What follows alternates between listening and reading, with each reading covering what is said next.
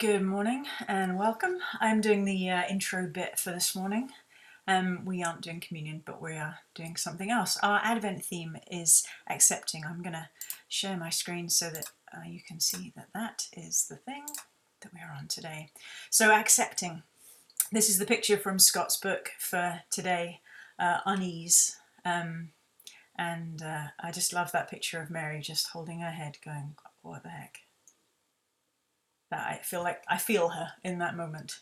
If ever there was a year to learn about accepting, this is it.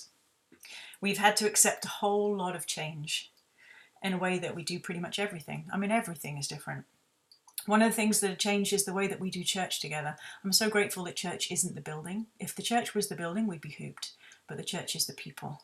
And we're still here. The church is who we are together. And it's bigger than just us that are gathered here in this virtual room together. The church is gathered around the world in various places through various time zones every Sunday, and we're just one of those little things. The church with the capital C is vast and varied and wonderfully diverse. And as we gather together today, it's good to remember that we're part of something that's huge. Even though our worlds have got considerably smaller, we're part of something that is enormous. Advent is the season of waiting. We're waiting for a time when we can be together safely and we can sing together safely. That'll be just wonderful. Imagine the sound that'll be that day. That'll be just so fantastic. Everybody will be like, sign me up to be in the band. I want to play. But for now, we can't do that. We can't sing together. So we've been having communion together at the beginning, but through Advent we are waiting.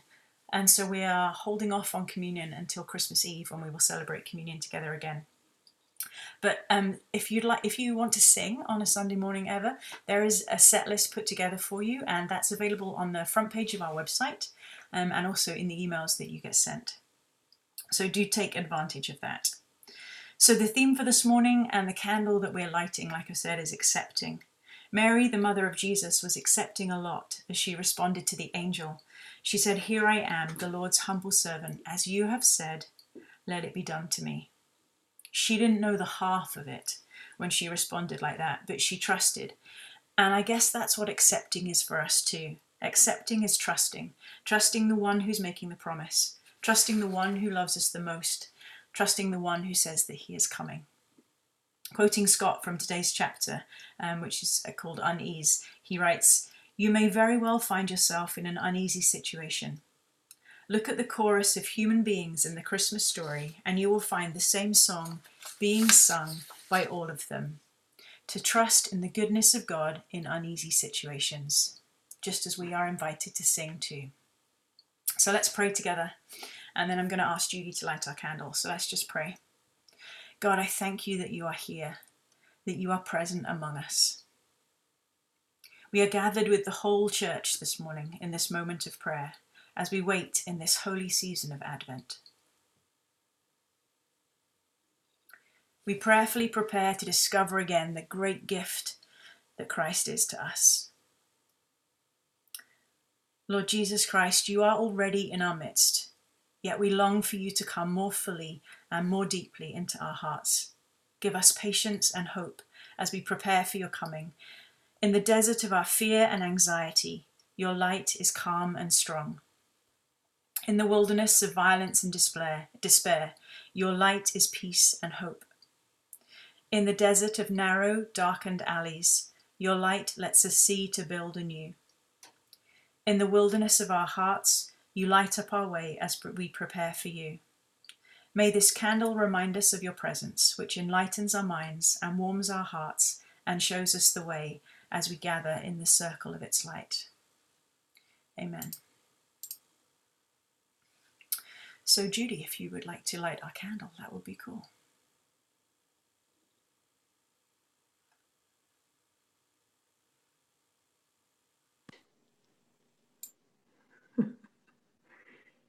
Am I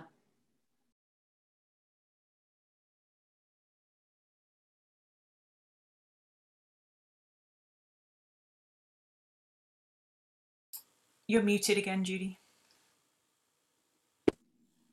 now? Can you hear me now? Advent is seen as a time to prepare for the celebration of Christ's arrival, and the candles are lit to signify Jesus bringing light into the world. I invite everyone to join me in the lighting of the candle on this second Sunday of Advent. And let me just turn this around.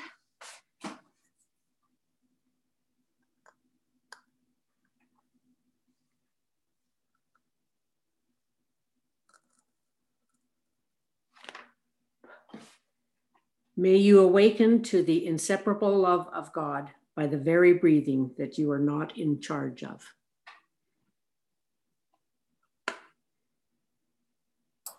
Thanks, Judy. Jeff is going to lead us. Good morning. I love that little invitation, which I will read at the end of the chapter. I'm just going to show you the picture. Some of you may have a book that you can look at, but it's if you look really close, you can see some interesting stuff there that we'll touch on as I read the chapter. And you may wish to close your eyes just for a few seconds. Breathe in, breathe out. Breathe in, breathe out. Paying attention to our breathing is at the heart of any kind of centering prayer and mindfulness practice.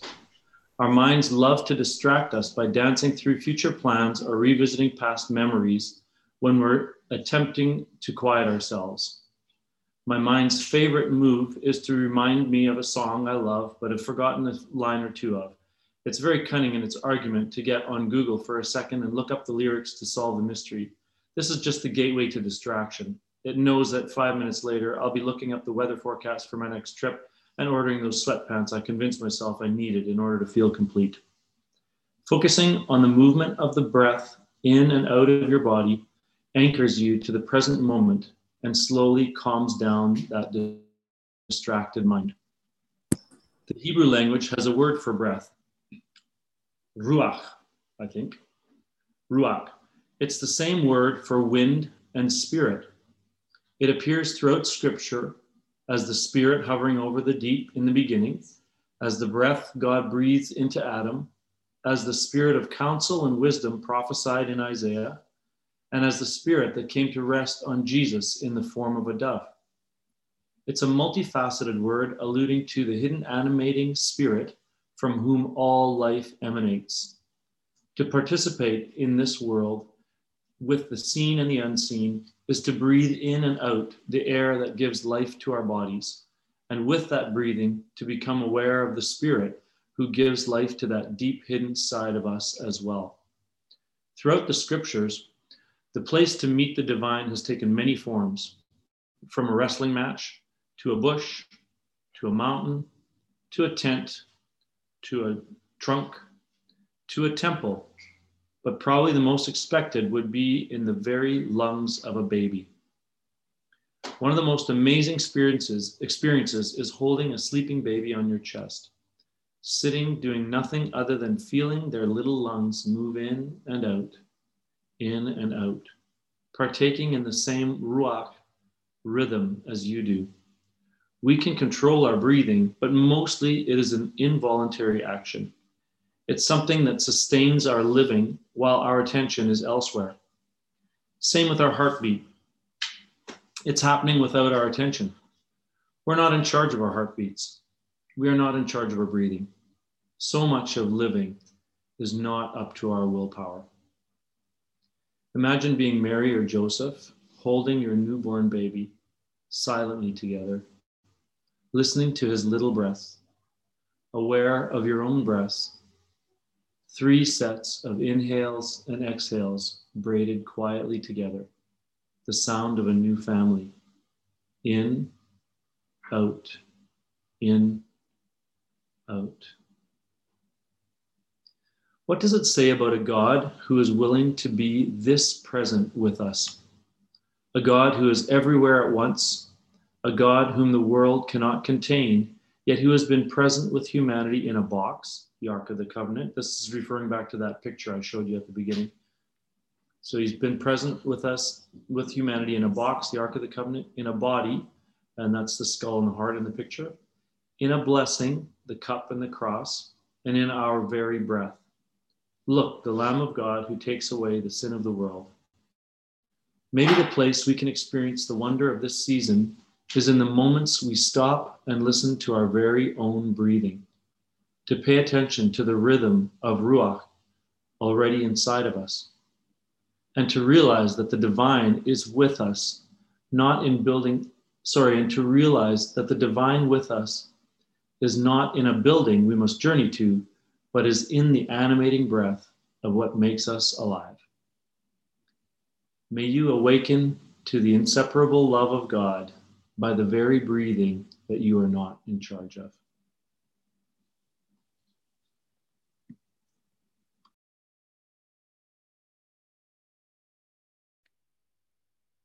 Hang on one second. I was going to pray for Dean before he starts speaking. So let's do that. God, thank you for Dean. Thank you for his love of you, his pursuit of you. Thank you for the example of loving you in a very real way and bringing that to so many of us.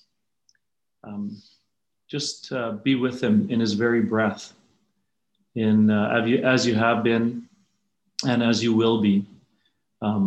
We trust you and we're listening to you through Dean's voice this morning. Amen. Great. All right, thanks so much, Jeff. Okay, so I hope you guys are enjoying the Honest Advent book. It's not too late to get a copy if you haven't got one already. You can get them at House of James.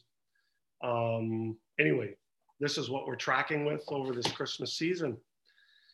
Some of the themes that have come out this morning in sort of the first part of the book, accepting change. And, you know, there can be an uneasy feeling with that. But you know what? We can do this. Janine's following, what's her name? Your lady, We Can Do Hard Things. Oh, Glennon Doyle. Janine follows Glennon Doyle, and one of her mottos or slogans through this pandemic is, we can do this. We can do hard things. The pandemic is a hard thing for us to get through, but we can do this. We can do hard things. And the announcement that came to Mary, wow, that's a hard thing. And she said yes. She basically said, I can do hard things. On page 21, the scripture that Scott referred to was John 1, 4, and 5. So that's my text this morning. And it simply says this: the Word, being God, Jesus, the Trinity, the Word gave life to everything. Everything. Not just white evangelicals of a European descent. The Word gave life to everything that was created. And his life brought light to, what's the next word? If you got your Bibles open, if you got your book open on page 15, his life brought light to everyone. Everyone. That's pretty inclusive. I don't know. To everyone. The light shines in the darkness. And, you know, what does darkness represent? It represents your pain, your alienation, anguish, feelings of rejection, feelings of disappointment, sin, or, you know, where you feel like you blew it. Those are the darkness that the light shines in, and the darkness can never extinguish the light. You light the smallest candle in a dark room, and the candle wins. So not even your sin can take it away. All people in their core being are good and worthwhile. All people in their core being are good and worthwhile. But all people often do dumb things. But I really learned this in working in the prison. This whole, some of those guys are there for a reason, but in their core being, if you can see through bad decisions they've made, still in their core being, they're good and worthwhile. And what do they want? They basically want what all of us want: to be loved and appreciated. That's it. And the thing is, Jesus showed us this. He found loving, appreciating people. The struggle for him, if you read the stories correctly, was actually the religious people. Religious people who thought they had it all together. I think I saw it best in the Matthew series. There's lots of movies made of the life of Jesus, but there was a group with the actor Bruce Marciano who did a Matthew series of the life of Jesus. And I really believe it captured it the best, because people could say, oh yeah, like Jesus was loving, but remember, how he like went at the Pharisees, the religious type, and like really called them down, whitewashed tombs. And so, Jesus was mean, and so he can be mean sometimes. But when Bruce Marciano acted that part, he was weeping, calling the religious out of their arrogance and out of their sin of certainty and out of their sin that they thought they were the only ones that God really loved. And those are the ones Jesus had trouble with. Those are the ones he passionately called them out of that. Still, no violence in his work there. So Jesus showed us this. Jesus is still crying about the arrogant church today.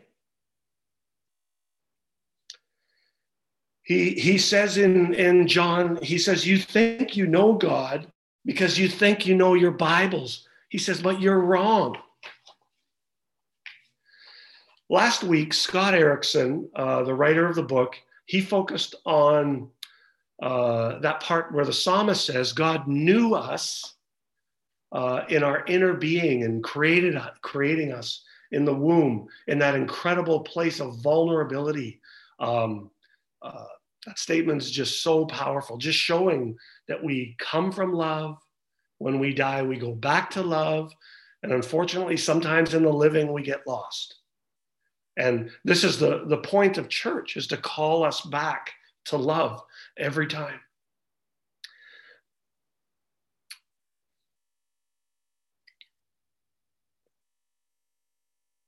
Just the whole way Jesus came as a baby, vulnerable. That vulnerable. And then he had that picture on page 118 where Jesus is getting his diaper changed.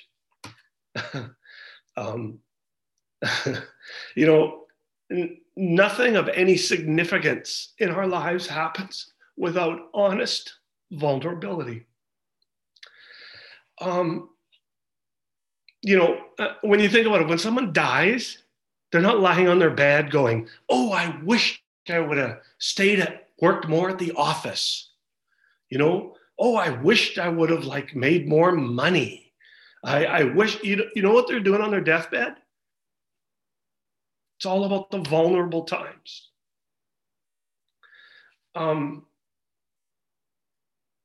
It's the vulnerable times of life that feed the soul. Religiously, spiritually, or even just as a human. God says you are wonderfully made, and you come from love, and you go back to love. He gave you light and life, and nothing can be added or taken away from that. Revelation, which is revealing or understanding something, it means coming to believe this. It's revealed to you that you are wonderful.